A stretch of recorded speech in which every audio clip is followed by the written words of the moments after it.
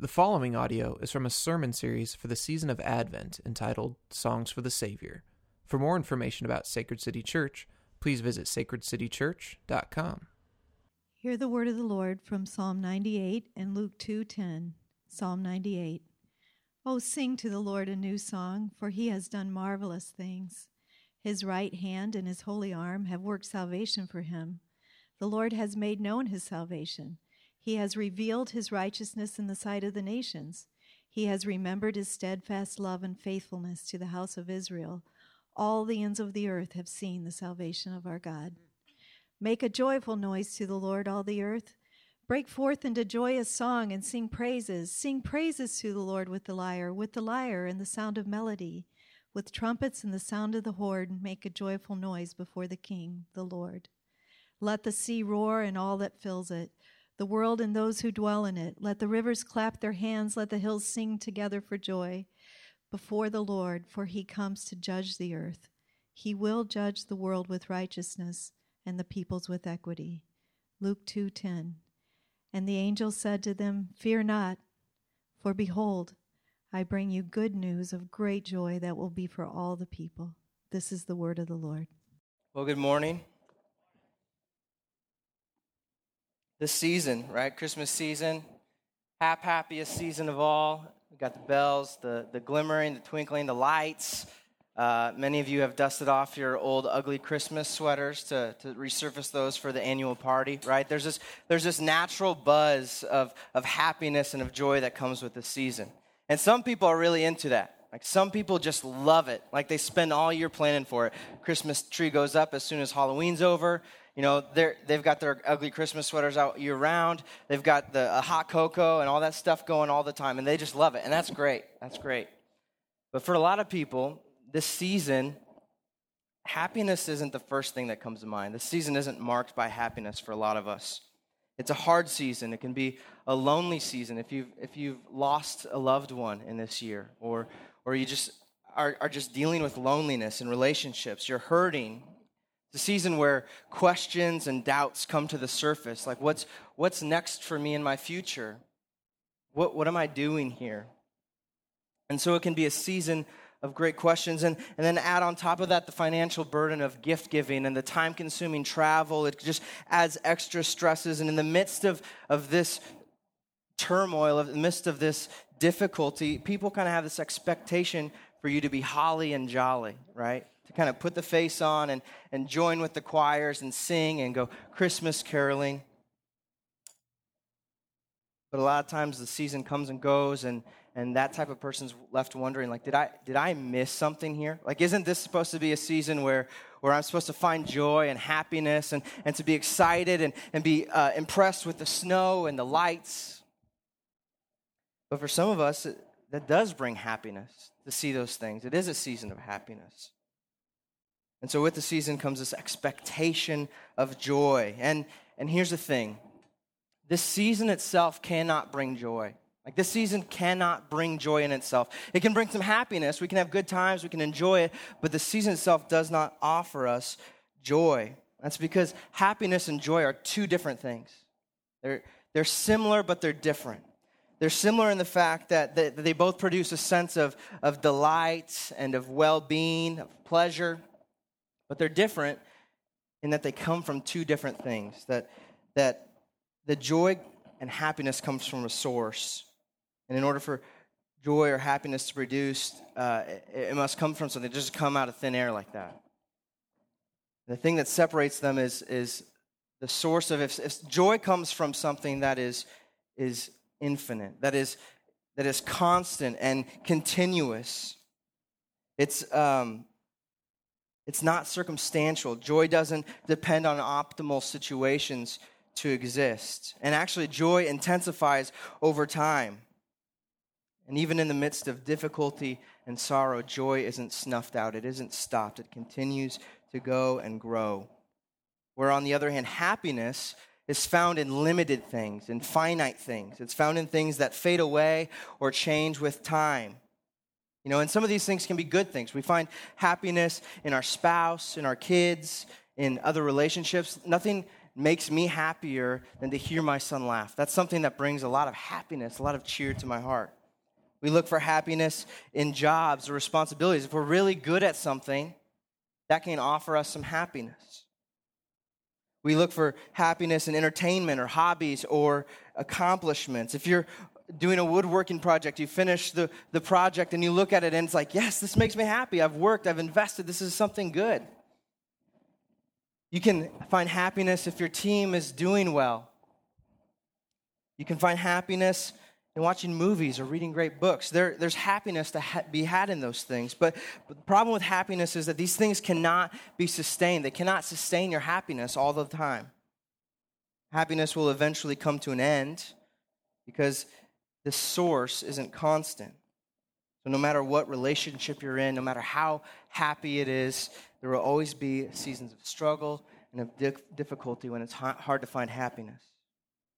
If you're like me, you have the worst team in the NFL, it'll be hard to find happiness in the Oakland Raiders. Your kids, they start rebelling, and that happiness of all the smiles and the laughter starts to kind of trickle away because it's frustrating, it's tough. You get a new boss, and the happiness that you found in doing a good job and working with great coworkers starts to kind of fade away under this burdensome employer. And like I said, these things aren't necessarily bad in themselves. It's not bad to find happiness in these things. It just means that these things were meant to be a source of real joy, of real, constant, lasting joy. They're incapable of giving us that constant joy that we crave. And that's really what we crave. We devote our life to pursuing happiness, pursuing joy. That's kind of always the motivation to the things that we do. Like, we don't like to do things that don't ultimately bring us some sort of joy in the end. But too often we miss real joy because we're looking in places that only brings us temporary happiness. We're looking in the wrong place. And today's scripture and today's hymn is going to show us, it's going to point us in the right direction of the true source of real joy. It's going to show us a joy that is constant and increasing and found only as we embrace Jesus Christ as Savior and as King. So this season we've been looking at Christmas hymns, some of the best Christmas hymns that we know. We love to sing these year in and year out. And it's been really good to take a minute to kind of peel away the layers and dissect them a little bit and understand what it means. And for me, it's been really good because not only am I seeing that these songs are rooted in Scripture, like Scripture is really what composes these things, but they're also incredibly theologically robust. And today's hymn is no exception, Joy to the World. Now, a little bit about this hymn. Joy to the World was written by Isaac Watts, and he was given the title of the father of English hymnody. He was considered the best hymn writer of all time. And he got his start writing music at a young age. His dad was a pastor at a church, and Isaac Watts, probably, this is preteen years, he goes to his dad and he's just complaining about how boring church music is.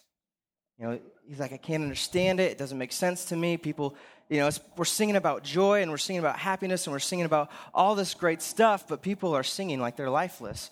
You know, there's a problem here. And so his dad says, well, if you don't like it, why don't you do something about it? So Isaac Watts goes to his room, he writes a song, and then the next Sunday, they're singing this song that he wrote in church. And from that point on, he continued to write music and write poems for the church so that the church would have something more contemporary, something better to grasp. And actually, Isaac Watts had a unique way of writing music.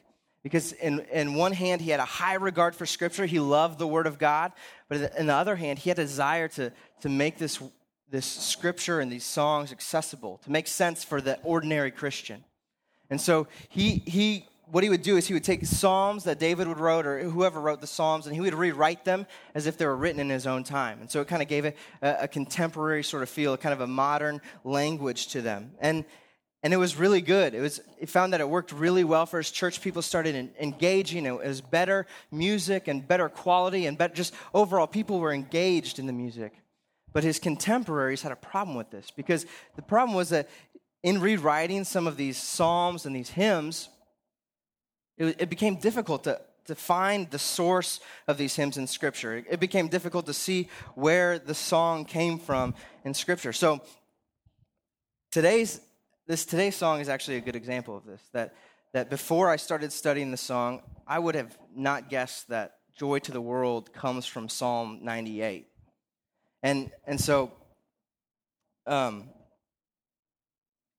another thing about the song is that it's unique to the season in that it wasn't actually written for Christmas. Joy to the World was never meant to be a Christmas song. You'll notice that as we sing it, that there's no manger, there's no baby, there's no star, no shepherds, no nativity.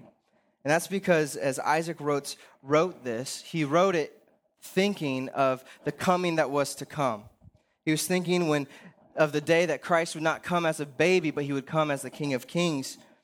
And so that actually fits this season perfectly. This is why we sing it, because in the Advent season, we not only look back to the first arrival of Jesus as he comes as a humble baby in a manger, but we also look forward and long and ache for the day that he will come again and make all things right.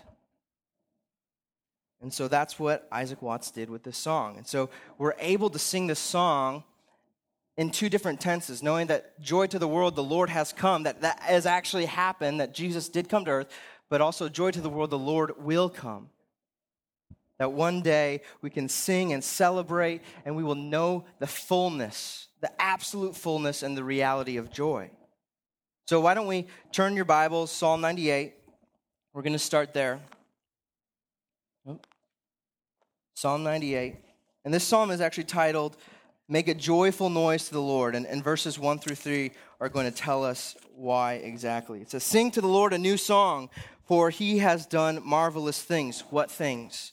His right hand and his holy arm have worked salvation for him. The Lord has made known his salvation. He has revealed his righteousness in the sight of the nations. He has remembered his steadfast love and faithfulness to the house of Israel, and all the ends of the earth have seen the salvation of our God.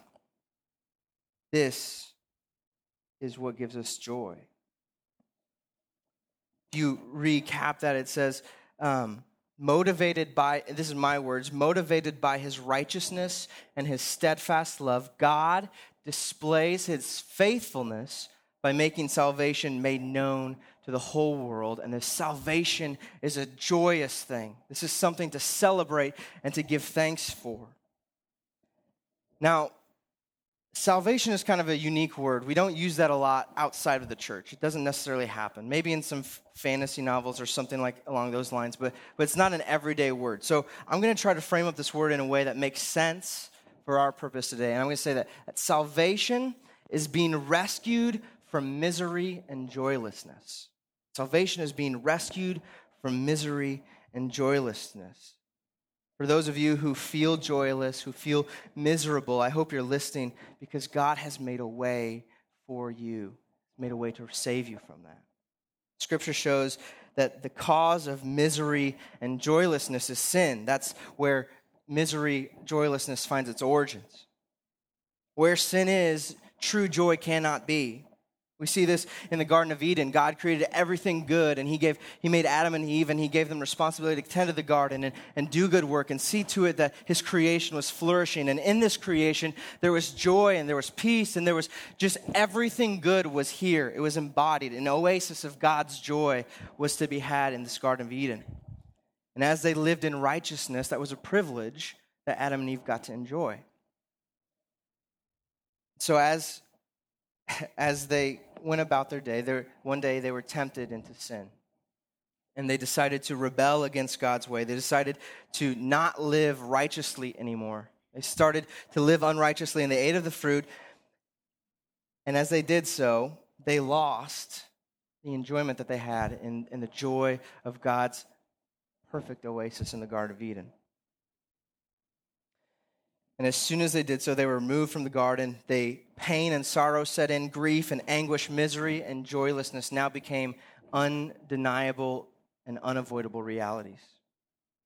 This is the curse of sin, which joy to the world refers to. Romans 5:12 says that by one man sin entered the world, and death by sin.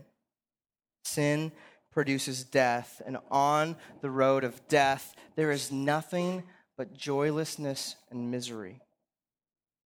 So it is sin which stands in the way of us experiencing joy. This is why it's so hard for us to find joy in this life, because sin is still very much present. Justin mentioned that we live in a dark time. I don't really need to try too hard to make this argument, because all you need to do is look at the headlines this week. 3 big headlines. One, a dude goes into a chocolate shop. Of all places, this is a place where you're supposed to experience delight, right? Give me some chocolate, I'm going to be good for a while. Goes into a chocolate shop, and he holds people at knife point and gunpoint. Then later on in the week, we see the Taliban retaliate against Pakistan by going into a school and slaughtering 140-some people. Went into school unarmed. There's children. 132 of those who died were kids. Or last night, come up in the news that a man walked up to 2 police officers and shot them point blank, execution style, right? Like, this is not joyful news. Think of all the families that are suffering right now, that are experiencing that loss. Sin is very much present. And it's easier for us to look at those situations and to be able to identify that this is sin. Like, you would be foolish to look at those situations and say that this is not sin. But it's a sin that's standing in the way of our joy. But it's not just this blatant and heinous sin. It's not this overwhelming sin where someone has to die that causes us to miss joy. It's all of sin. It's all of sin. And every single one of us are affected and infected by sin. Romans 3:23 says that all have sinned, that all are infected, all are unrighteous. Romans 3:10, no one is righteous, not one. That means that it's not just the big stuff, it's the small stuff. It's the joy, it's the jealousy, it's the pride, it's the lust, it's the anger, the unrighteous anger. It's the covetousness. It's all these little things that often fly under our radar that prevent us from experiencing real joy. We're all infected. We're all sinners. We're all unrighteous people.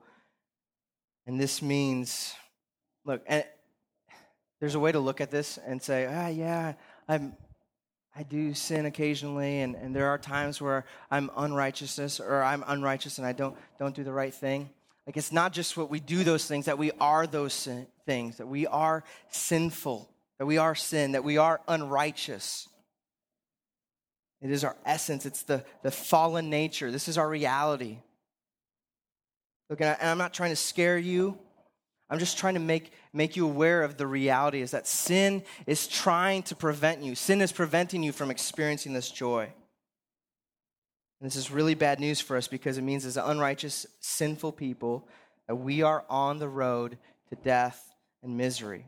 It's misery is here because of sin, and we are experiencing it. And try as we may, we are utterly helpless when it comes to making ourselves righteous. That we see, okay, I'm experiencing misery and joy, and what I got to do is just maybe add some happiness, and that'll kind of cover up it. But that doesn't do it. We have to get to the root of it. We have to go and unearth the sin. We have to remove the unrighteousness, but we can't do it. We cannot pray ourselves righteous. We cannot serve ourselves righteous. We cannot work ourselves righteous. We can't read or study ourselves righteous. We can't give what we have or buy righteousness, but it must come from outside of us. Look, and there should be a degree of terror when it comes to this, because we're people who crave joy. We were hardwired to experience joy, and here we are unable to find joy because it's too far out of our reach. Tim Keller says that if you can't realize the magnitude of your jeopardy of the state where sin leaves us, then you cannot measure the magnitude of deliverance. If you don't understand how deep you're in, you don't understand what it is that God, how big it is that God saved us. And so here we are in our misery and sin. Thankfully, the story doesn't end there. These are my favorite words in the Bible. But God. He he makes it clear that there is sin, that is a reality, but it's not the end. He says, but God, Romans 5:8, but God shows his love for us that while we were still sinners, he did something. And in his steadfast love and faithfulness to his people, God has done something marvelous. He unfolds his plan to rescue us from sin and misery, rescue us from joylessness. And this is how he does it. This is God's rescue plan. This is his great plan. It's a marvelous thing. He sends Jesus as an infant, fully God and fully man. Okay? Jesus grows in wisdom and in stature in favor with God and man, and he, as God, lives righteously as a man. That he was righteous when we couldn't be righteous. He lived the life we couldn't live, perfect life. And as he's living this perfect life, as he's living out of his righteousness, he's experiencing joy. Like he has joy. He does not lack joy. He has joy. And people look at him like, what's with that guy? How do I get joy? And so Jesus goes around preaching, and he's preaching how to get joy. He says, seek ye first the kingdom of God, and righteousness will be added to you. The righteousness produces joy. Joy will be added to you.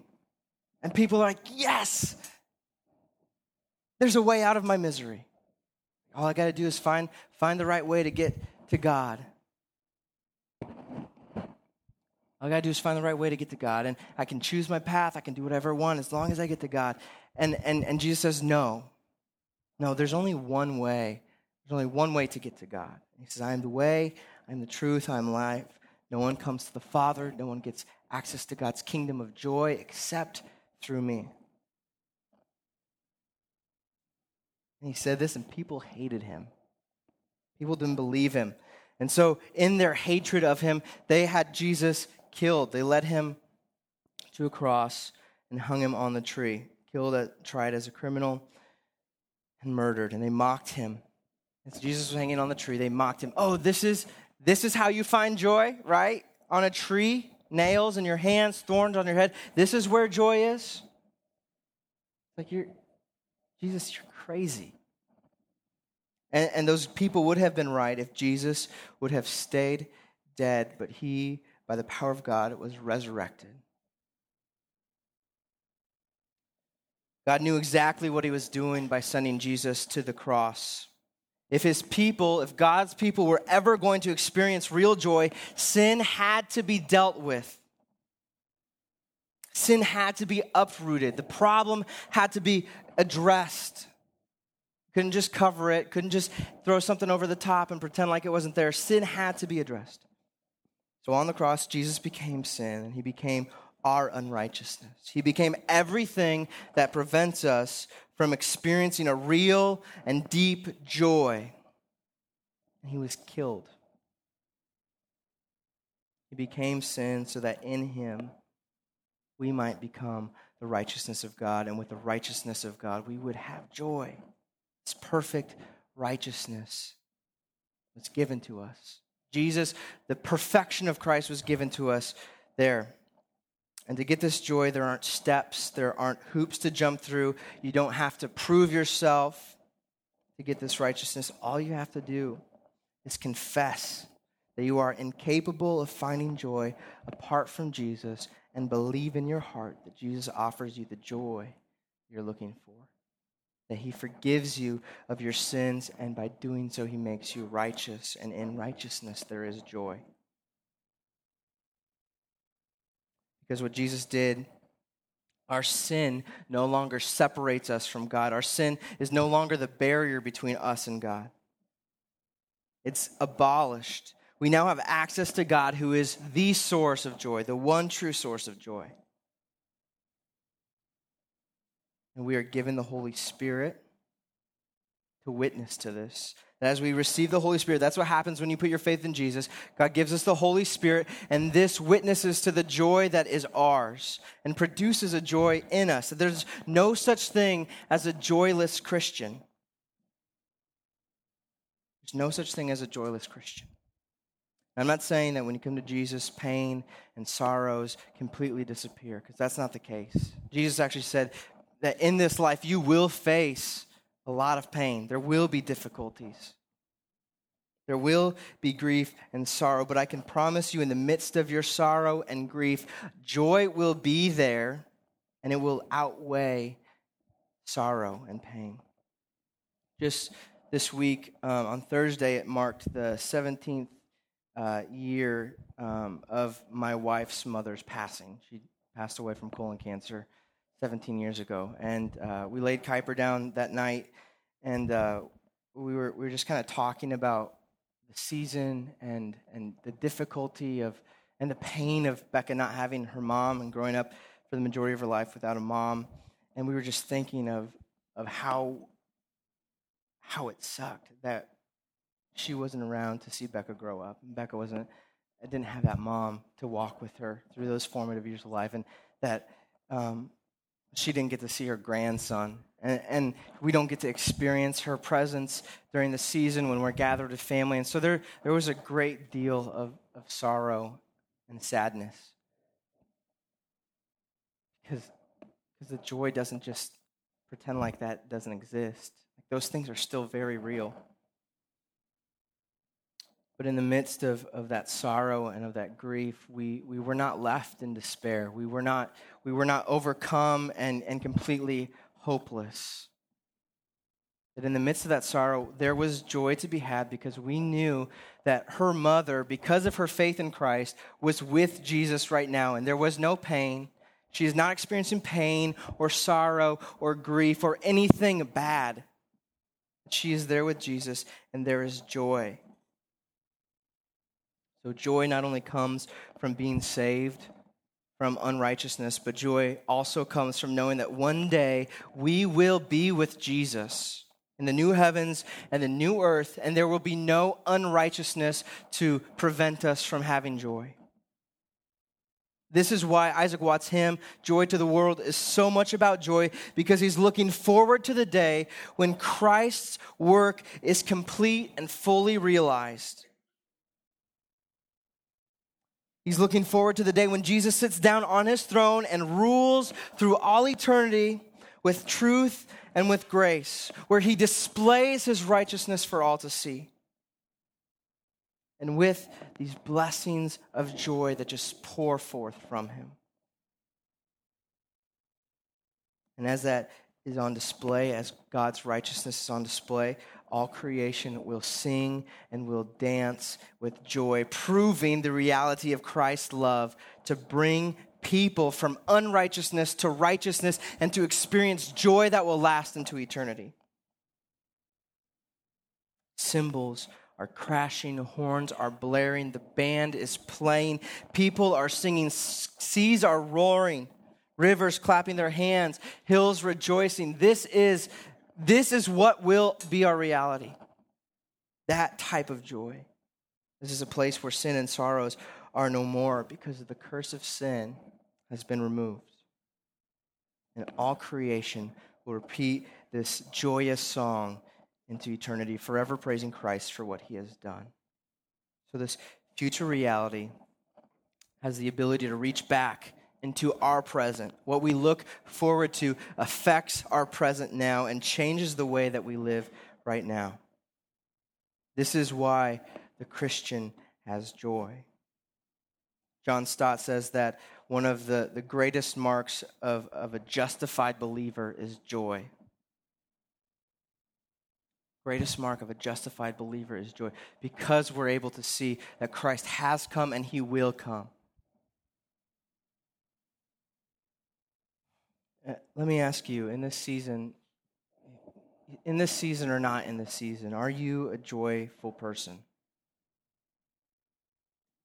Is the gospel at work in your heart to make you a joyful person?